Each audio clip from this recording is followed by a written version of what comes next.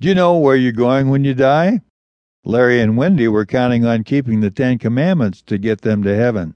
See what they discovered, and how they know for sure they will go to heaven. Now, they have no doubts. Do you have doubts? I met Larry and Wendy in Ohio. Both had been married before and were having marriage problems in this marriage. They shared with me how they met and how much they loved each other, yet they were beginning to be verbally abusive to one another.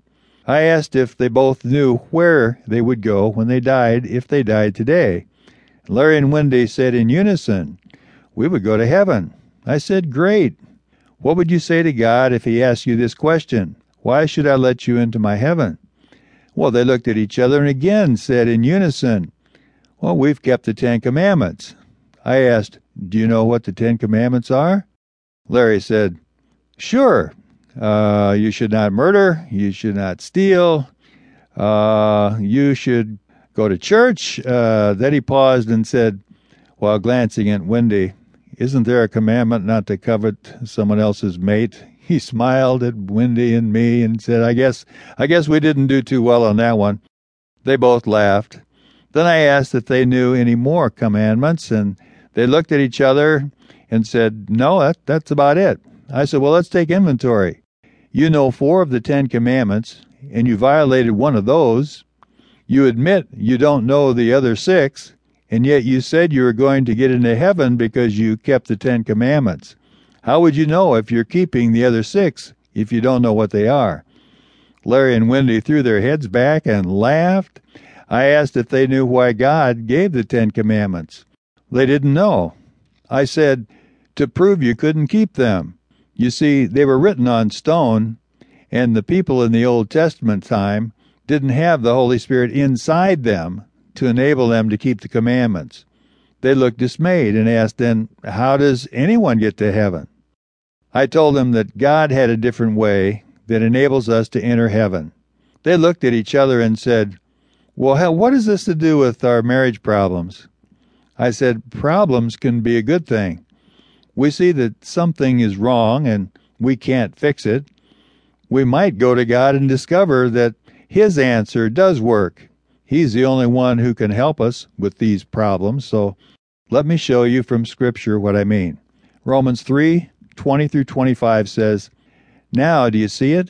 No one can ever be made right in God's sight by doing what the law commands.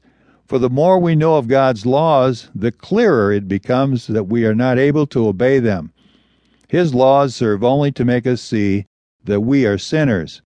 But now God has shown us a different way to heaven, not by being good enough or trying to keep His laws, but by a new way, though not new really, for the Scripture told about it long ago. Now God says He will accept and acquit us, declare us not guilty, if we trust Jesus to take away our sins. And we all can be saved in the same way by coming to Christ, no matter who we are or what we've been like. Yes, all have sinned, all fall short of God's glorious ideal. Yet now God declares us not guilty of offending Him if we trust in Jesus Christ, who in His kindness freely takes away our sins. For God sent Christ Jesus to take the punishment for our sin and to end all of God's anger against us. He used Christ's blood and our faith as a means of saving us from His wrath. I asked, "Do you have to work for a gift?" They said, "No." Well, I told them that God loved them enough to send His Son, Jesus Christ, to take our place on the cross to shed His blood to wash away our sins. That proved God's love for us. The gift He is offering to everyone is the gift of eternal life.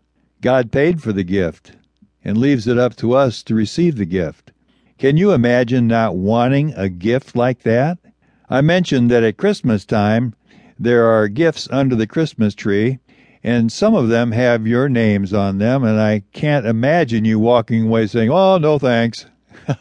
I said, there is another tree that has a gift under it with your name on it. That tree is the cross. Being holy, God could not allow sin into His heaven.